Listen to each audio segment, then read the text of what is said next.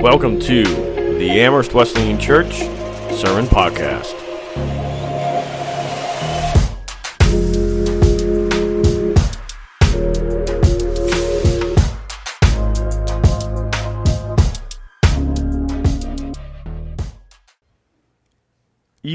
Many of you who are here today have known me for a little while now, and you know that I'm a pretty blunt, honest person. And that's how I function, and that's what I really value in the people that I interact with, are people who are really honest with themselves and with others. And if we're going to be honest with ourselves today, then one of the things we need to wrestle with is the fact that quite often things happen in our lives and we respond in ways that aren't necessarily great. Quite often, someone is rude to us at work or at school or at home, and our immediate response is to pick that person apart, figuring out all the ways that they're insignificant, all the ways that they have messed up, figuring out all the ways that they are less than us, less valuable than us, and we will either spew all of that onto them in response or spew it onto everybody around us about them because they were rude to us, and so we're going to attack them and diminish them. Quite often, we have bad weeks. And some of us in the room, we come home from that bad week, and all we can think about is how we can kind of medicate and soothe and deal with that bad week, and we just want to diminish our senses a little bit. Some of us do that with food. Some of us do that with alcohol. Some of us do that with drugs, and we medicate away the pain from that week. Others of us, we find that our marriage isn't going as well as we expected. And we have found it to be very hard and empty. And we have responded to that by looking outside of our marriages for the things that we expected to get inside our marriages. And whether that's that having that little bit of too intimate, too personal of a conversation with somebody at work, or it's digging into pictures and videos online, buying magazines. We go looking for some kind of satisfaction and fulfillment there. We sit down and we go, man, I'm just not happy with my life. I don't have the stuff. And so we determine that we're going to work harder and harder and harder and get more money and more stuff and more money, and we're going to get that promotion, and we're going to get the fame, and we're going to get the better car and the better house and the better TV and the better computer and the better watch and the better phone. And we go and we go and we go and we drive ourselves to exhaustion trying to get more.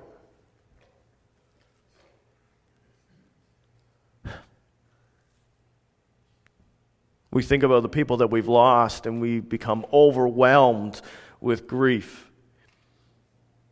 We become desperate to reconnect with the people that we've lost.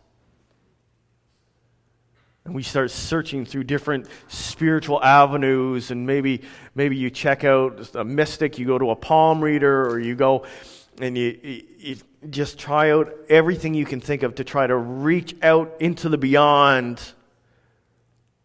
to reconnect. Maybe things just don't go the way. Things just don't go your way. And you start looking around and you start blaming other people, or you start blaming yourself, and you start hating other people. You start hating yourself.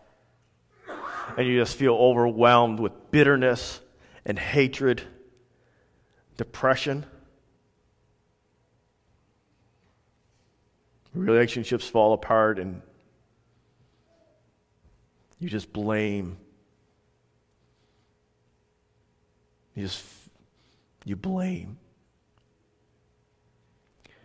I know in my life I have gone through some of those things. And I have faced those moments where I figure I'm a good person. Why am I dealing with this kind of pain? Or I think about my future and I wonder, how am I going to handle all of these situations? How am I going to handle all these complications? How am I going to handle all these challenges in the future? And I get overwhelmed with fear and with anxiety, and that takes over. But we all know that when we do things like that, it doesn't work out. It doesn't play out. It doesn't have the ending result that we want to have. We respond in those ways, but it doesn't actually change the circumstances to fix anything, does it? Well, Peter wrote to the church. And in his first letter to the church, and we find it in chapter 4, and you already read part of it this morning. He says this. I'm reading from the Message translation. Not that it's better than any of the translations you have. I just want to bring a freshness to the words this morning. And so I'm going to be reading 1 Peter chapter 4. I'm actually going to be reading verses 1 to 5 and 12 to 14. This is how it's translated here. This is Peter's word. This is God's words for you today. This is what it says. Since Jesus went through everything you're going through and more, learn to think like Him. Think of your sufferings as a weaning from the old sinful habit of always expecting to get your own way. Then you'll be able to live out your days free to pursue what God wants instead of being tyrannized by what you want. Friends, when life gets really difficult, don't jump to the conclusion that God isn't on the job. Instead, be glad that you are in the very thick of what Christ experienced. This is a spiritual refining process, with glory just around the corner.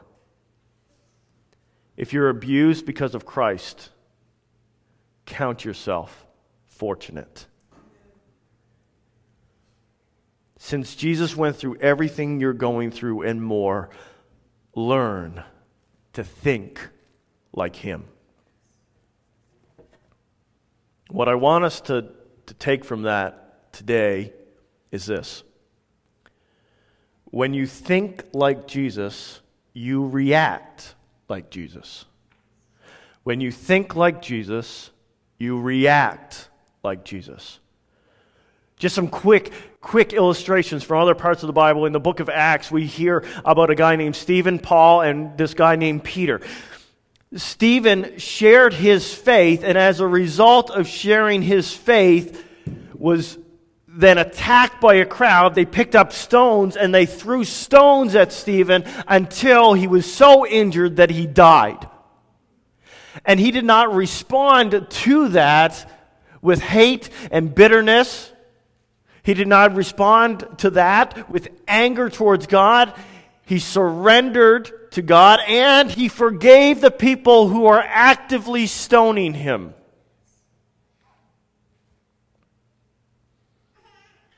Paul, later on in the book of Acts. At one point he was there and he was sharing his faith and he was living it out among the people, and they got mad at him and they stoned him. They threw rocks at him. And when they thought he was dead and he was lying on the ground, they thought he was dead, and so they took him and they drug his body out of the city, threw him out of the city, left him there. And when the crowd was gone, he got up and went back in the city. Peter.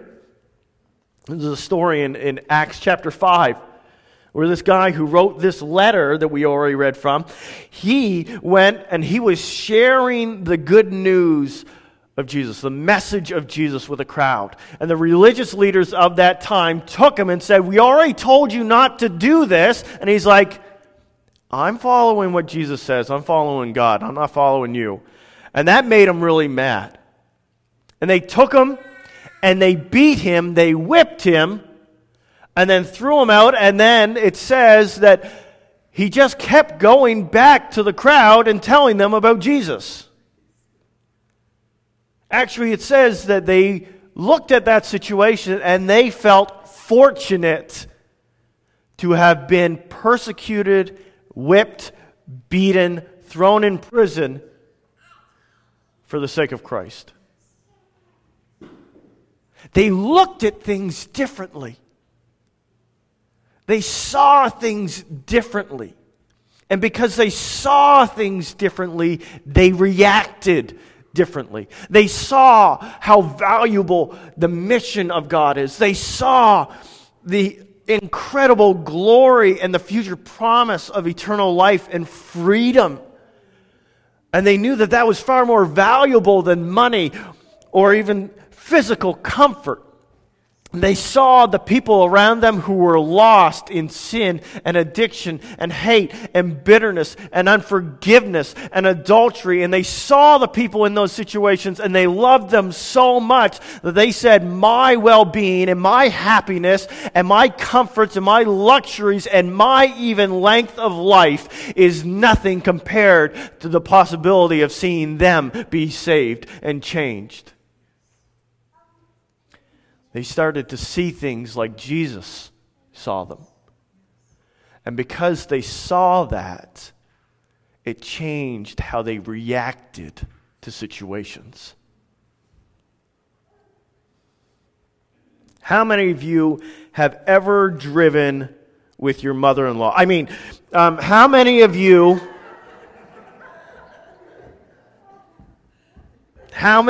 have ever... I say that just to be funny. My mother-in-law is wonderful, and she may be listening to this. So my mother-in-law is wonderful. She makes fantastic pies, and she is a great driver. Let's just make a note of that. How many of you have ever driven with somebody who should have been wearing their glasses but wasn't wearing their glasses?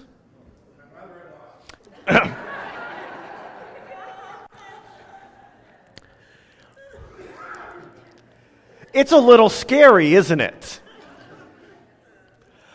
Or maybe you know somebody that's got like cataracts, and they used to be a great driver, and then all of a sudden they're missing turns or stopping too late or anything. Like, do you guys know what I'm talking about? You've been in the car with people like that, or you've almost been hit by people like that.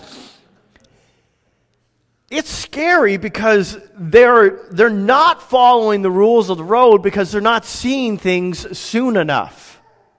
They're not seeing things clear enough. And so when somebody stops all of a sudden, or there's a sign, or there's a light change, or something's going on, and they're not able to see it, they're not able to get that accurate information quickly enough, then all of a sudden the reaction time is poor, or they just make the wrong decisions because they can't see properly.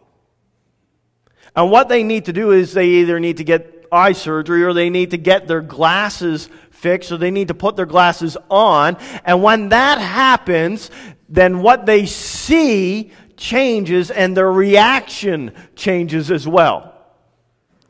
Because when they can see clearly, then they can react properly to the things going on. And that's a lot like us in life.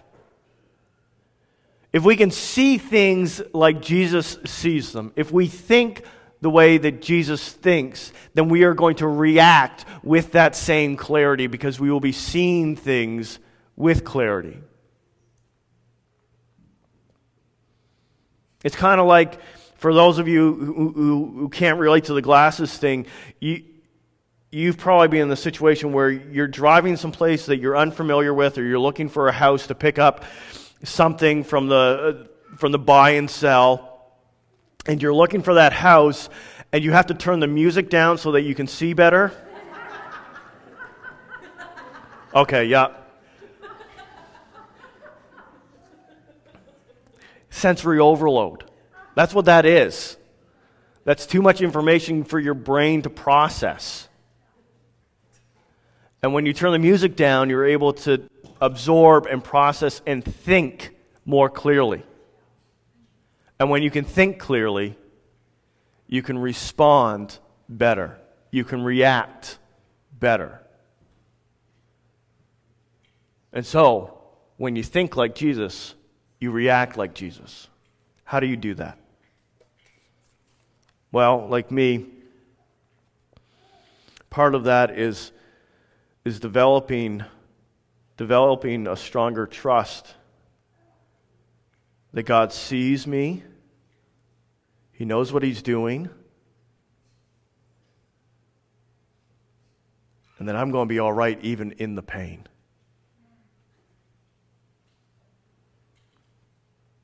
It means that we need to surrender our lives to Christ. We need to look at the sin of our lives, the things that we have done to wrong other people and the things we have done to wrong God, and we need to admit those things. We need to confess them to Christ. Say, God, I have wronged you. I have ignored your ways. I have ignored your rules. I have ignored what you have wanted for me, and what you commanded was right. And instead chosen what I wanted to do instead. And I confess that I have done that, and I ask for your forgiveness. We need to confess those things to Him. And we need to let Him be the one who determines what is right and wrong in our lives. It means that we need to spend time listening to God's words to us, reading our Bibles, spending time in prayer, listening and seeking Him, connecting with fellow believers, and learning to hear God more. It means that when He gives us those simple and clear instructions, we need to be obedient. When the Bible says very clearly that you should not lie, that means you don't lie. Simple, clear. We're not talking about should you change careers or should you buy that car or buy that car. It's the simple stuff that you start with. When He says, do not punch somebody in the face, guess what? Don't punch him in the face. When He says respect the authorities in our world, that means that you don't go around cursing out the Prime Minister. You can disagree with him, but you don't curse him. It means those simple, clear instructions, we take those steps to be obedient. It means that as we learn about God and we get to know Him better, we surrender more and more and more of our lives to Him until He has the final say in every part of our lives. Our finances, our careers, our education, our marriages, our kids, what we eat, what we don't eat, what we do with our spare time, our hopes and our dreams, and we give that over to Him, and He has authority, and He puts the glasses on, He turns the volume down, and He brings clarity to those things, and all of a sudden we think like Christ in all those areas. He creates inside of us. He does that work. He gives us the sight, and then He changes how we react. And now, instead of reacting the way that we used to react, now we start to react like Christ would react in those circumstances. It means that if we can surrender to Him and He can have authority in all those areas, all those deep pieces of our lives, then when someone is rude to us at work or home or at school, wherever we are, instead of having the immediate reaction to get even, to beat them down, we look at them with a compassion. And we feel so secure in who God says we are that we aren't even attacked. We don't have to be defensive. We don't even feel hurt or betrayed by what they're saying because we are so fully filled with God that we can actually respond to rudeness with kindness. Not out of sheer effort, but simply because that is what we naturally produce. When we have a bad week at work, we embrace it with grief. And we are able to grieve the bad week. And at the same time, look forward with hope because we know that Christ has not abandoned us and we have peace even in the middle of storms. When marriage is hard and empty, you simply humbly re-engage your partner. Because you know the commitment you have made and you know that God values marriages and He wants you to fight for it. When you're not happy with your life, you don't go seeking other things to make you happy. You lean into God's Word and His purpose. And you ask Him to intervene. When you're desperate to reconnect with those that you've lost, you surrender them to Christ. You grieve the loss. There's a whole lot of the Bible, a whole lot of the Psalms in here that have to do with grief.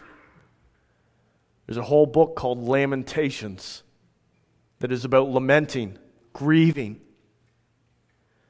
It's something we need to do, and you grieve the people that you've lost. And you realize that Jesus is walking with you through the loss and that He has hope for you. When things just don't go your way, you backtrack and you look to the laws and the Word of God and you use that as the way and the path that you move forward.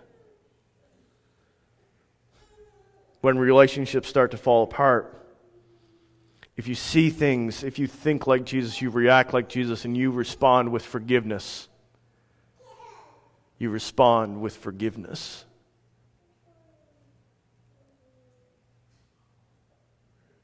And you see what happens next.